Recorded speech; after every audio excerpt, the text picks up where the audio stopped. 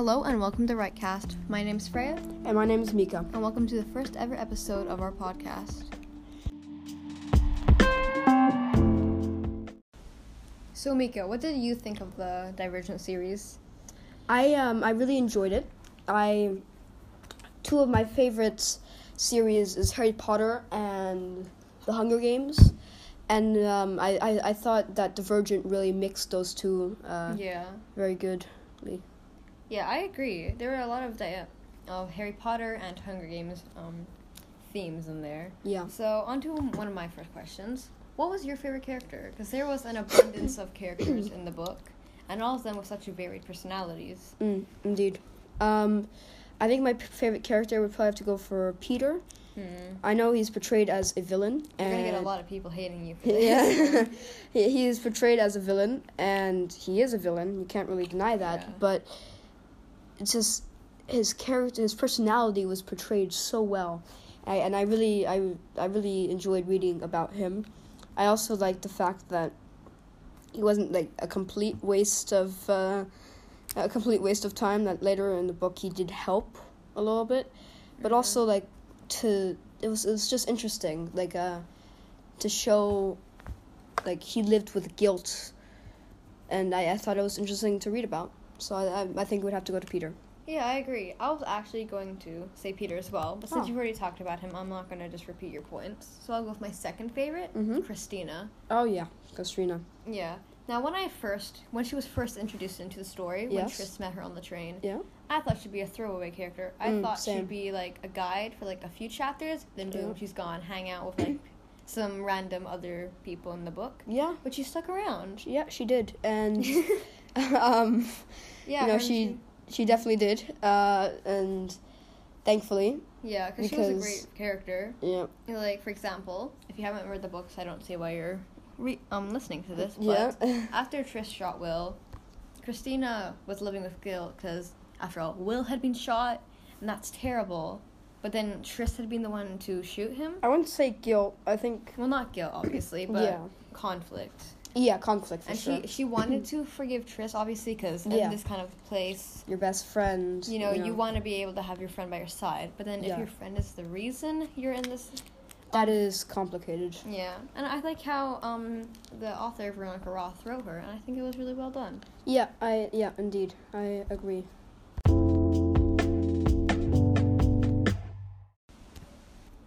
So, let's go into the factions. Oh, yeah. What is yours?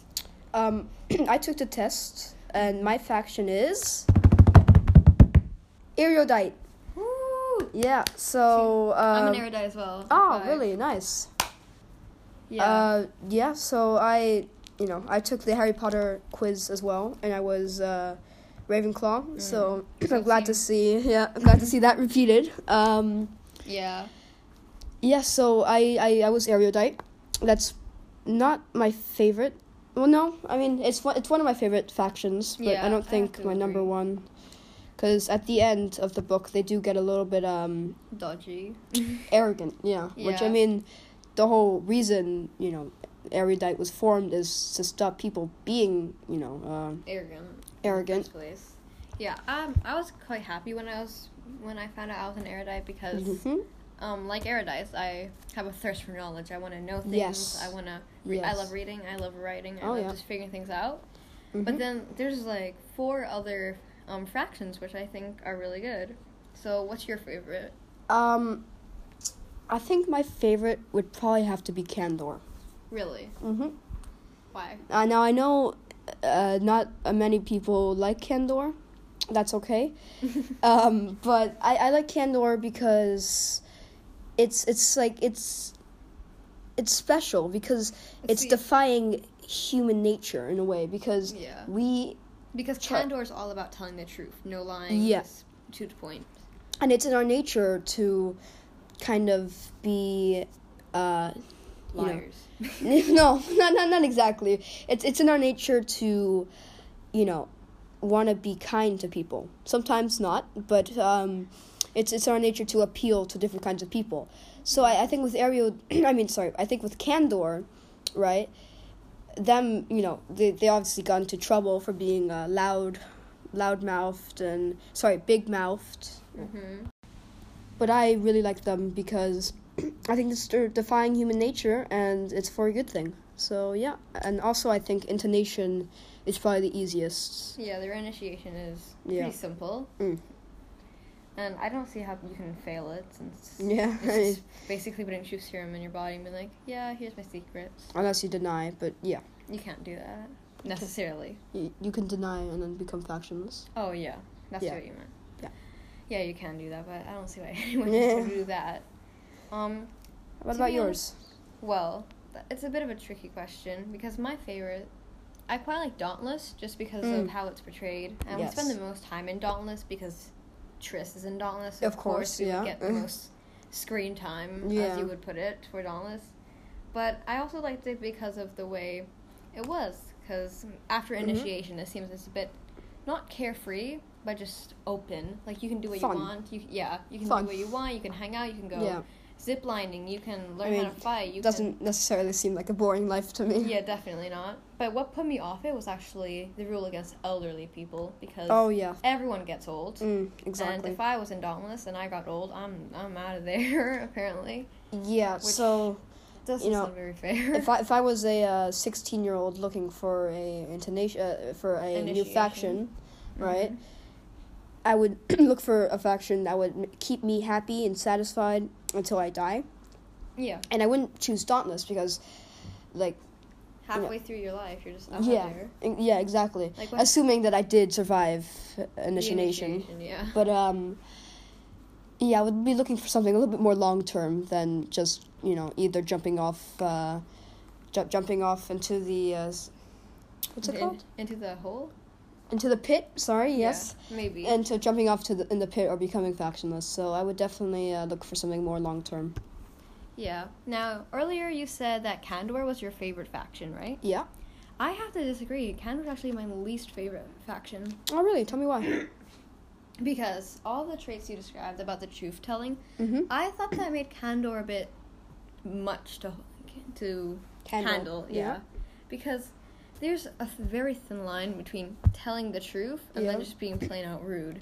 Like, we get an example of this. That's true. Like, when Triss is introduced to Christina's mom and little sister, the first thing, they don't say, hello, how are you doing? And even when Christina tries to do that, she's like, oh, yeah, this is Triss. They're like, we know. What are you doing? What's wrong with you? Yeah, that's true. Yeah, and then they're like, oh, yeah, you killed Will, right? Huh? You're the killer, huh? And I feel like you get uncomfortable very quickly. Yeah. Like, I feel like having lunch with them, you'd be like, oh, yeah, I really like the soup. And everyone would be like, I hate this soup. This soup is good. I heard there were rats in the soup. And there's so many different opinions, and none of them being clouded out of respect. I feel like that'd be too much for me to handle. I guess it really depends what kind of person you are, but, So, personally, it's my favorite. And as I said earlier, I know for some people, they don't like it. Yeah. So, yeah. Sure. Definitely. So, there's going to be spoiler alerts, just to warn you. This is just for the ending, so if you are halfway through the book, maybe go out now. Yeah. Now, the ending. I wanted to wrap up the podcast, I want to talk to you about the ending. And, of course, we all know Triss dies. Yeah, that's a big thing. I'm sorry if you didn't get to the spoiler warning, but she Triss dies, and she dies to protect Caleb. Yep. Sadly. Yeah. Yeah, I don't think Caleb deserved it, but yeah. So, if you've read the third book, which we both have, Allegiant, you find out very soon that it switches perspectives from Triss to Tobias. Yeah. Yeah, so that's definitely, for me, it was a red flag right away. I was definitely suspicious, like, okay, something bad's gonna happen, someone's gonna die, so... it was definitely suspicious. I thought it was suspicious, but instead of in the negative way, I thought it was like, oh, there's an important story element, and that's going to have to be told through two different perspectives. Yeah. Like, I originally thought Tobias and Triss might end up on opposite sides of the war, and something would happen, and Triss would be like, oh my goodness, how could Tobias do this? But then we go to his point of view, and he's like, oh my goodness, how could Triss do this? Yeah. Yeah, so I thought that was going to happen. I find it funny, because I read somewhere that Victoria Roth, that she started to do the series about Divergent, right? But instead of writing about Triss's point of view, she wanted to write about Tobis or Four's point of view. So, I found that, kind of nice when you didn't finish something, but then, once you finish something and you add in the same thing you didn't do before, if that makes sense. It sounds very complicated, but... So my favorite part of a book, now when I'm reading a book and there's an ending, obviously, when I turn the page, I'm hoping there is an epilogue. Yeah. Because epilogues are such a great way for me, for a book to finish, because there were epilogues in Harry Potter, The Hunger Games, and Divergent, and those all help me complete the image in my head, because there's many books that I like that just finish without an epilogue. It's disappointing, I think. Yeah, it kind of feels like I've been, left off without something. Yeah. Like, I turn the page waiting for the final chapter, and it's like, oh, wait, that was the final chapter. Yeah. And it's just a bit, I don't know. It makes me hungry for more, So, Divergent didn't have that in the last book, did it? It did, actually. It did? Yeah, it was, well, sort of. It was only 2 years later, so there wasn't much of a change. Yeah. But it was just showing Tobias' life, and Triss and Yuria had both been cremated. Yeah. And they were just going to go scatter the ashes. So it didn't really give us anything from a story point, but it kind of helped me wrap up the series. It did. It was definitely a nice little touch to it, ending. And I know there's been multiple books surrounding Divergent, made by Victoria Roth as well. Like Four, for example. That's like a bit of a... Yeah. Bit of a beginning to the beginning of the series. Yeah, prequel. A prequel, yeah, sorry. And then I remember... I was reading the third book on Kindle, right? And I didn't have the epilogue, so it took me a second to think about what you were talking about. Oh. But I remember reading a book. There was, I think, a thing called "We All Move On" or "We All Mend," and it was the epilogue. Oh, okay. It was short, maybe 30 pages, but it was the epilogue. That's the epilogue. Yeah. Yeah. So. I have a question for you. This is about one of the characters in Divergent. Yeah. And this is actually about Al. You remember him? Oh, yeah. Yeah, so I'm going to wrap it up on him, because he's quite a controversial person. Like, some people I'm rereading side with him and feel sorry for him, but then some people don't. And personally, I have no sympathy for him, to be honest. Yeah. Yep, it was stressful, but not everyone was out there killing their friends with Peter. So, well, at least attempting to, At least attempting to. Yeah, I mean, I felt bad at some points. Definitely not when he was trying to hurt Triss on that one fateful day. But I felt bad because, obviously Dauntless is very high-pressured. Yeah. And he might be a big guy, but not, big guys might not... Only on the outside. Yeah, only on the outside. On the inside, obviously... He wasn't the most stable. Yeah, he wasn't very stable, at least, if you're trying to get past intonation with Dauntless. So I don't think Dauntless was a good choice for him. Yeah, that confuses me, because first off, why did he choose Dauntless in the first place? Because while the aptitude test might have said, oh yeah, you are welcome for Dauntless, he didn't necessarily have to do it. And maybe he would have seen the other people and be like, no, I don't think I'm cut out for this. And second off, I never truly understood why he tried to kill Triss. Okay, so... Oops, sorry. 2 reasons why.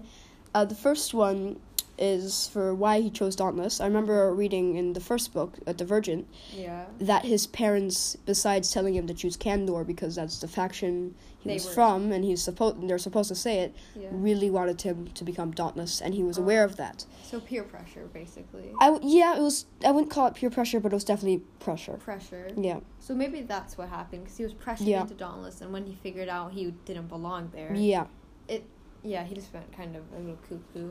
Yeah. And then the second question... no idea. We'll never know, I guess. No, well, I have my theories. I think, Edward, right? He was first in the intonation, and Peter stabbed him with a butter knife in the eye. I always like the fact that they included that it was a plastic knife. Yeah. So...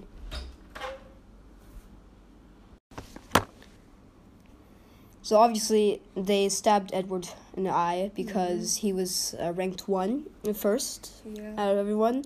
And, because Edward left, Peter became first. So my theory is that, Al was very, very far behind. He was the last one. Yeah. And if you were to kill Triss, then he might have made it. So, Maybe. Yeah, also, I think fear, and because jealousy as well, because Triss, obviously Al had something for Triss, a crush or whatever it might be, but he liked Triss a lot, and Triss didn't like him back, and Triss was much better than him, so, I think what happened maybe, this is a theory I've been thinking about, I think maybe Peter... and one of his minions. Yeah. They were going to Triss, they were going to go kill her. Yep. And Al spotted them doing it in motion, so he wasn't there at the start, but he saw them doing it. And instead of stopping them, he joined them. Maybe. And then maybe he just felt a surge of emotions. He was like, oh man, this girl, she thinks she's better than me because she's ranked first, and I'm going to become factionless. I'm afraid. What is my family going to think? Yeah. All these things, and then he just kind of snapped. I was like, you know what? That is... Gotta get rid of her. A credible theory.